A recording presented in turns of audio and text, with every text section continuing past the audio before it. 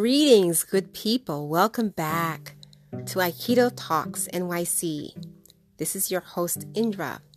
We are returning back to regular programming after our wonderful Warrior Week. We're going back to talking about Aikido.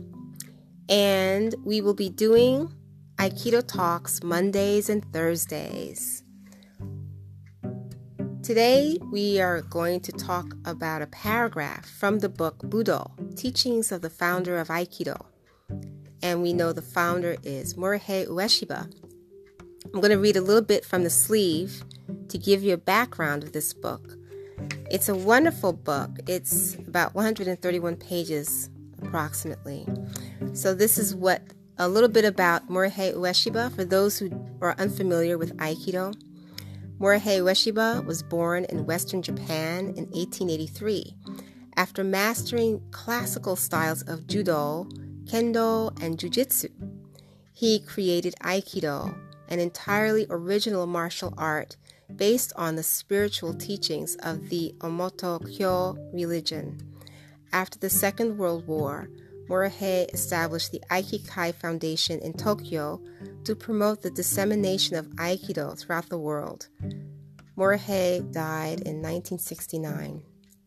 This book is translated by John Stevens, professor of Buddhist Studies and Aikido instructor at the Tohoku Fukushi University in Sendai, Japan. A prolific writer on Aikido and Buddhism, and has written a biography of Morihei Ueshiba entitled Abundant Peace. That's another book to check out. This book is published by Kodansha Publishers. And also, from the front sleeve, a little bit about the book. Let's see. This is a reproduction faithfully from the original. This seminal work contains one of the founder's few personal statements of his basic principles expressed both in prose and mystical poetry. The text is accompanied by photographs of Morihei illustrating the Aikido techniques he describes. And that is true. So you'll see a lot of illustrations here of photographs of the founder doing techniques in Seiza, which is on the knees for those who don't train in Aikido, and standing techniques, pins, locks, etc. Very clear, beautiful photographs. And the front part is predominantly more prose and writings. Today I'm reading from The Essence of Technique, page 31. The principle of adjusting mind and body. The appearance of an enemy, quote, end quote, should be thought of as an opportunity to test the sincerity of one's mental and physical training, to see if one is actually responding according to the divine will. When facing the realm of life and death in the form of an enemy's sword, one must be firmly settled in mind and body, and not at all intimidated. Without providing your opponent the slightest opening, control his mind in a flash and move where you will, straight, diagonally, or in any other appropriate direction. Enter deeply, mentally as well as physically. Transform your entire body into a true sword and vanquish your foe. This is Yamato Damashi, the principle behind the divine sword that manifests the soul of our nation. Beautiful. So, by reading this paragraph, we can think of the sword in a symbolic way. Maybe not an actual sword, but if you're training in Aikido, you can see the meaning behind it while you're training in the Bokken, which is the wooden sword that we train with. But symbolically, the sword is you and your intention behind what you do. Let's translate it this way. Your intention can pierce and influence the world in everything you do, like a chain reaction. How you relate to one person or another can also reflect beyond that, to that how that person reacts to someone else, and that person reacts to someone else, and on and on and on. Looking over the paragraph, this is why, and I know, and especially in all martial arts, we're brothers and sisters in practice, no matter what art form we practice in. But this is why we have an urgency to clear our minds before the start of practice, and before you get on the mat, that you have a clear intention before you get on.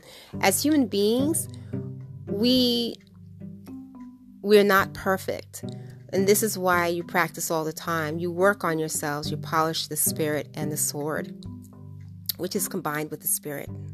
Everything's combined.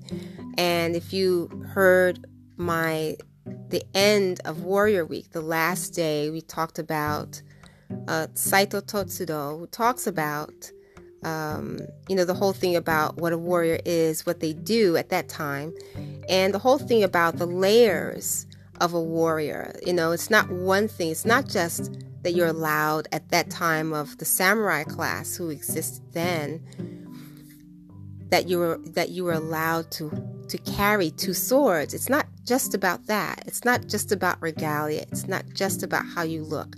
But it's tied into your training, that you're training the proper way, that you're educating yourself the proper way, as well as your spirit, your intention, that the fire in your belly is all combined.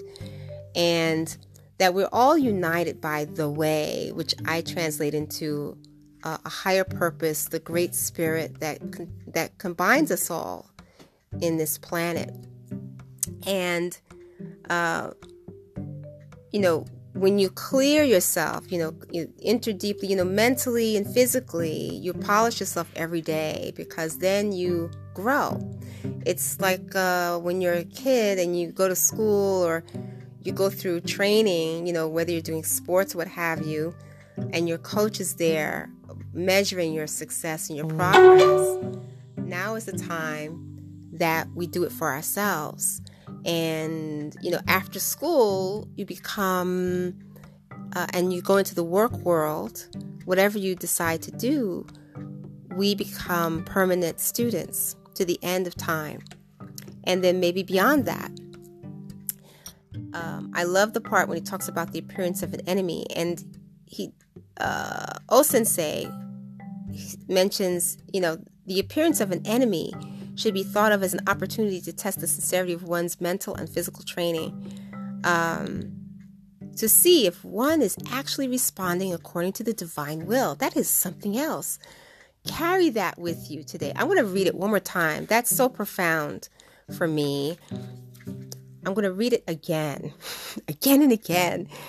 Once again, the appearance of an enemy, quote, end quote, should be thought of as an opportunity to test the sincerity of one's mental and physical training, to see if one is actually responding according to the divine will.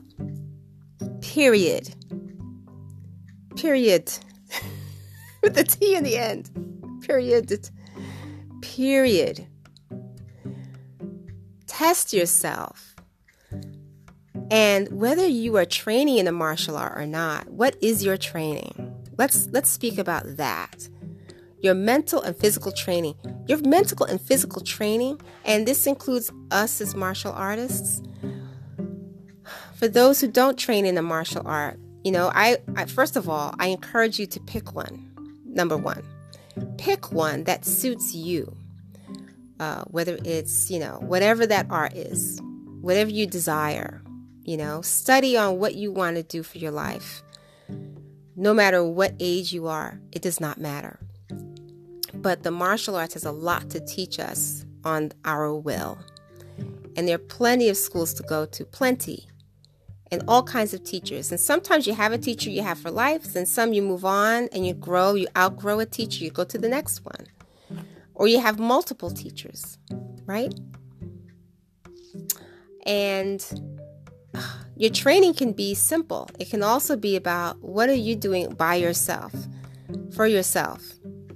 What time do you get up in the morning? Make yourself get up at a special time where you have time to regroup.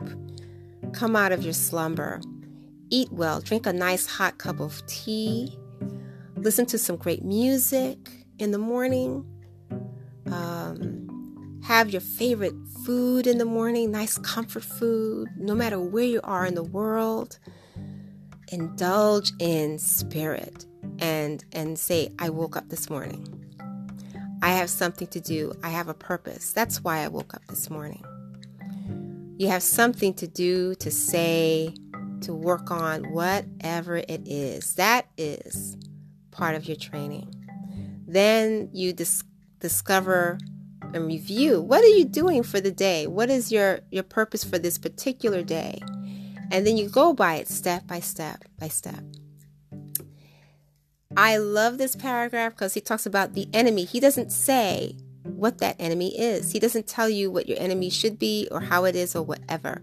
And within quotes, talking about enemy could be anything. It could be internal, it could be external, it could be something you're fighting with, it could be an addiction, it could be a sickness that you're holding, like maybe you're holding on to something in your body is fighting off a cold. It could be a circumstance external to yourself, right? It's clear to think of distinctions. And this is what warriors do, because you are leveling out the playing field or the battlefield, whatever you want to call it. You're leveling out the battlefield. You're setting up your strategy. And your strategy, it's good to be fluid, as they say, like water. Be fluid, be flexible, because this is how you learn. This is how you live. We have the capacity as human beings to be flexible that way. Never get stuck in your thinking or identify when that happens, because then the enemy, whatever that enemy is, will take over. The enemy could be inertia. It could be the fact that you are comfortable in staying one place and don't move forward for some reason. And there's not a coach to help you get out of that or get unstuck. But if you choose to find one, whether it be, maybe therapy, or it could be a teacher, or it could be a mentor, or it could be anybody who has the capacity for that moment to step in, to say, hey, you have this capability, get out of it. You're being stuck. This is a broad application. And as I think a lot of us might have heard this quote that says, when the student is ready, the teacher will appear. And how true that is. That teacher could be anything. So that enemy could be a teacher, because that enemy, whatever it is an opportunity. It is like a bully in school. And a lot of us have experienced bullies in our childhood. No matter who that or what that bully is or was, there's lessons to that. And I'll take one example from my standpoint. I remember the feeling of, bullies or people who were just bullish. And there was a bully in my past where, demanding or whatever, whoever this bully was at the time, then we actually became friends. After I met toe to toe with the bully, it didn't have to do with fighting or anything, but it was just a words thing and energy. And I see that repeat over and over again, like through a lifetime, where people are very strong-willed, and as you grow as a person, then you start to see things differently. And I think that's where the whole idea of wisdom comes in. Because some things you just don't learn, you just from the books or from the school. It comes from continued learning and listening and experiencing to actually learn things from experience that you can never learn from a book. But you use everything in layers, in a whole. And with that, my good friends, I leave you with this one great paragraph on page 31 of Budo, Teachings of the Founder of Aikido. And if you get a chance, check out some martial arts schools or maybe something like that, or just simply indulge in something that your will is calling to or your spirit is calling to, and see what your practice is this week. What is your practice? And what is your enemy that you're working with right now? And how are you working with it in your own very own practice? Talk to you next time.